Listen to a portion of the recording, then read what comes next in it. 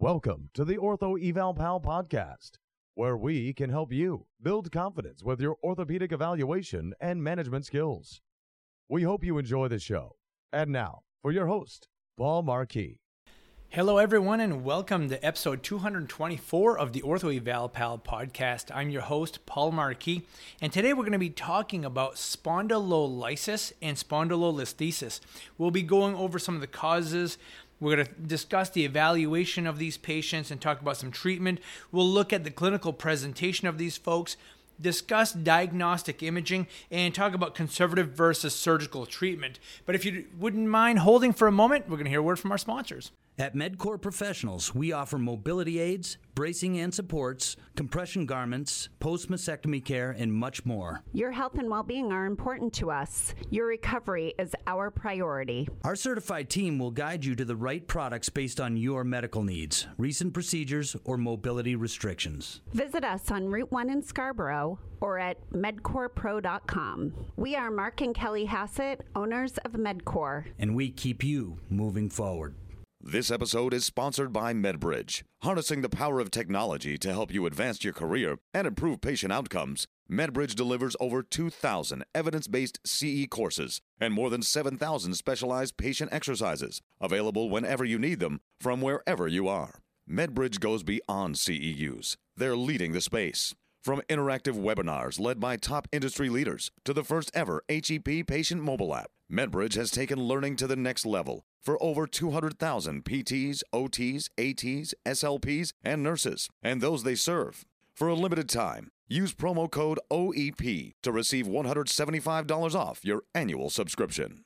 Hello and welcome back, folks, from a balmy minus 36 degrees in northern Maine. It's been absolutely frigid recently, and we had a nice little snowstorm of about a foot and a half last night, so I just got in from doing a lot of shoveling and freezing myself, and I'll tell you what, it's no fun, but we have a little trip coming up to Florida soon, so I'm kind of looking forward to that, and hopefully going to get some nice weather and absorb a little sun while we're down there. So let's talk a little bit today about spondylolysis and spondylolisthesis. And I was just recently talking to one of the folks who I was coaching with. We were talking about flexion versus extension biased programs. And this kind of came to mind. And I thought, you know what, it'd be a great idea to just break these down a little bit so that we can become a little more aware that this diagnosis actually does happen in a lot of folks, and how we can kind of identify it clinically and where we go with it once we do identify it. So let's start off with a little bit of anatomy first, okay? So again, on a podcast, it's hard because you don't see a picture and you're not, looking at it, but I want you to envision this in your head, okay? So we're going to be talking about the lumbar spine, and anteriorly, we have the body of that vertebrae, and then posteriorly, we have the spinous process, and in between, we have this pars interarticularis, okay? So envision this. You have a stream, and you have land on both sides of the stream, and you take a board and you put it across the stream and you walk over that board, okay? Well, that board is that pars interarticularis, basically land on both sides, supporting structures on both sides, and a bridge in between, okay? And that's what that pars interarticularis is. Also envision the back side of the vertebrae. You have the superior articular spinous process, and then you have that inferior articular process. So one is supporting the vertebrae below, one is supporting the vertebrae above, and that pars sits between the two of those. So interarticularis is between the two articulating joints, okay?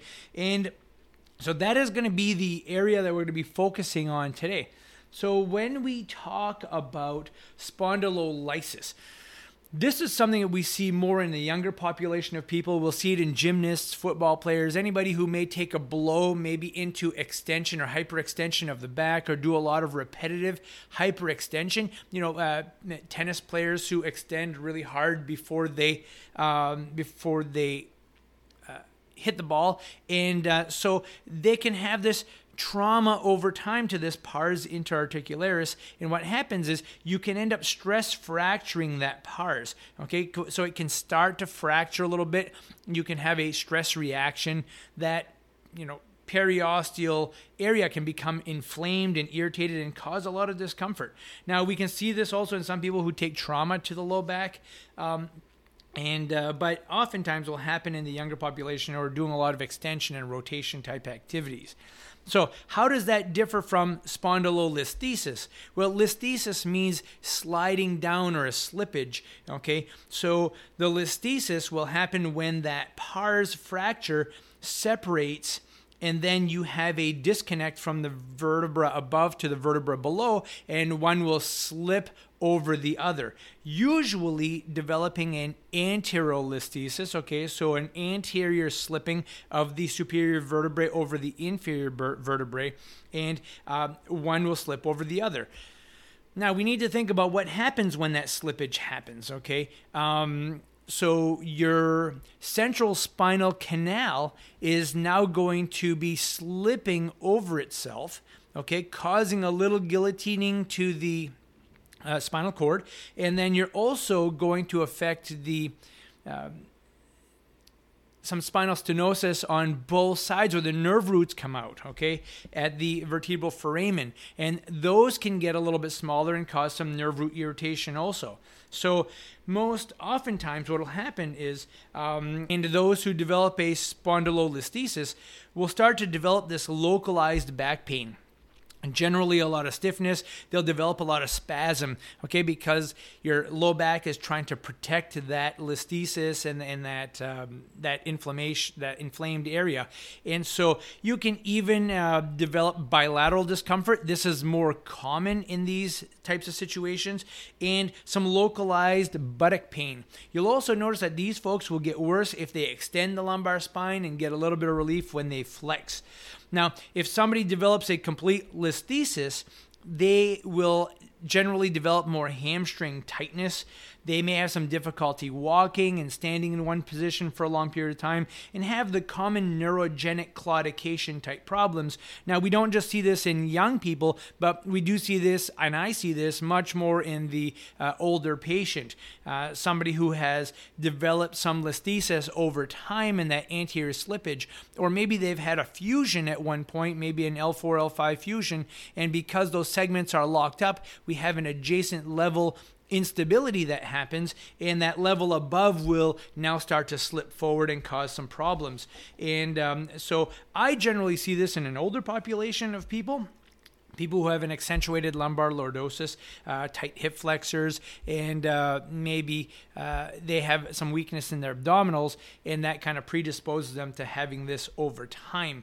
And this can be quite debilitating for some folks. So, as far as identifying it in the clinic, lots of localized back pain, sometimes down into the buttocks, occasionally down into the hamstring area. It's usually bilateral, worse with extension. So I want you to remember that, because if these people present like this, we don't want to put them into a McKenzie extension type exercise program, right? Because that will certainly cause more slippage, more pain, and irritate that pars even more. So we want to really work on, decreasing that pain, but we'll talk about that in a little bit. First, I want to discuss, though, imaging. Now, I am not a physician, and I've been really blessed to have a great group of neurosurgeons who I can communicate with quite easily, and they've really taught me a lot. And one of the things they taught me about a listhesis type of problem is that oftentimes the X-ray images are not appropriate. Maybe they lay on a table with their knees bent, and they're not really loading that spine or putting stress on it to see if there is a slippage or a change in one vertebrae over the other. So one of the things that we like to see and do is to have patients have standing weight-bearing X-rays with a lateral view while they are flexing forward and extending. Okay, and as they extend, if there is increased slippage, that will really get recognized in this type of X-ray. The other type of X-ray that can be helpful is what you call a supine cross-table X-ray. And why this one? If you're laying flat on your back, people who typically have lumbar spinal stenosis or a listhesis will have much more discomfort when their legs are in full extension and the knees are down touching the table than when their knees are bent. The reason for that is that the hip flexors become tight. they anteriorly rotate the pelvis, causing an extension of the lumbar spine and basically a slippage. Okay, so if that x-ray is being taken from the side, you can also see that slippage if they're laying flat on their backs with nothing under the knees. Can be uncomfortable while it's being taken, but if they can stand it, it's a good x-ray to have done.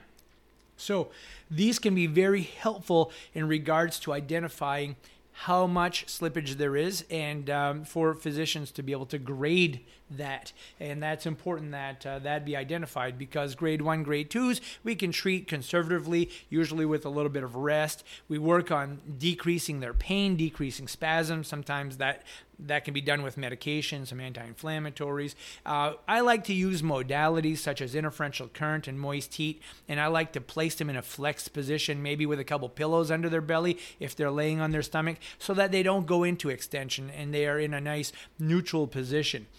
I then will start to focus on lumbar neutral activities. So things that don't cause a lot of extension to the lumbar spine. I like to work on the abdominals, okay? The abdominals help to bring the lumbar spine into relative flexion.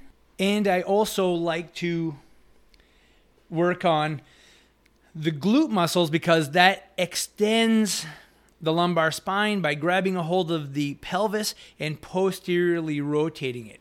And while we keep people in a pelvic neutral position, I like to work on transverse abdominis activation.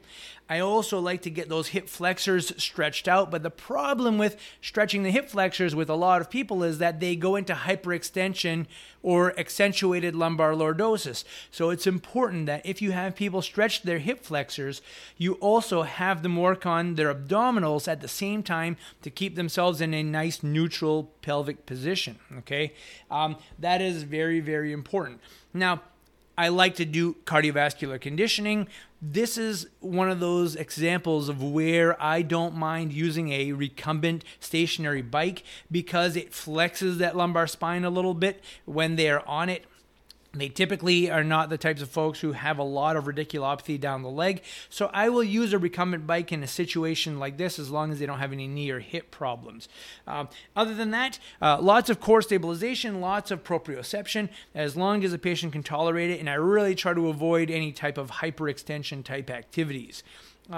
Now, if there is a severe amount of slippage, then these folks may not do well with physical therapy.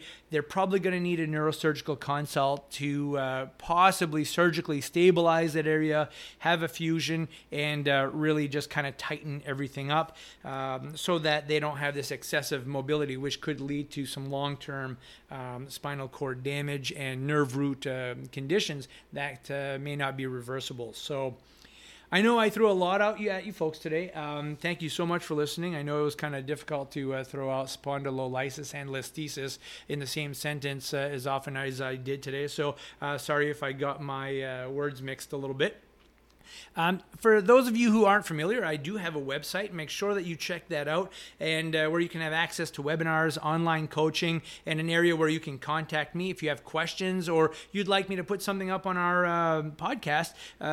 Shoot that over to me. I'd be more than happy to try to answer your questions. And be sure to check out our YouTube channel. We have content coming up there all the time, oftentimes with patients who actually have injuries that you can actually see. And some of you didn't know this, but if you get onto YouTube and you have a particular orthopedic condition you want to look at, just put in Paul Marquis and that orthopedic condition, and it'll probably pop up. Another thing we're going to be doing is in April of 2022, we're going to be heading down to Virginia to give a blood flow restriction course with Dr. Susie Lachowski. If you ever want a course in your hometown, be sure to connect with me, and we'll see what we can do about getting a group of folks together and doing some certifications for you. And we even do orthopedic courses in regards to the knee, shoulder, ankle, foot, and other orthopedic conditions. So be sure to get in touch with us if you have questions about that. But till next time, folks, I hope you take care and be good to others. Thank you. We hope you've enjoyed the show. For some more awesome content, go to orthoevalpal.com. Can't wait to see you there.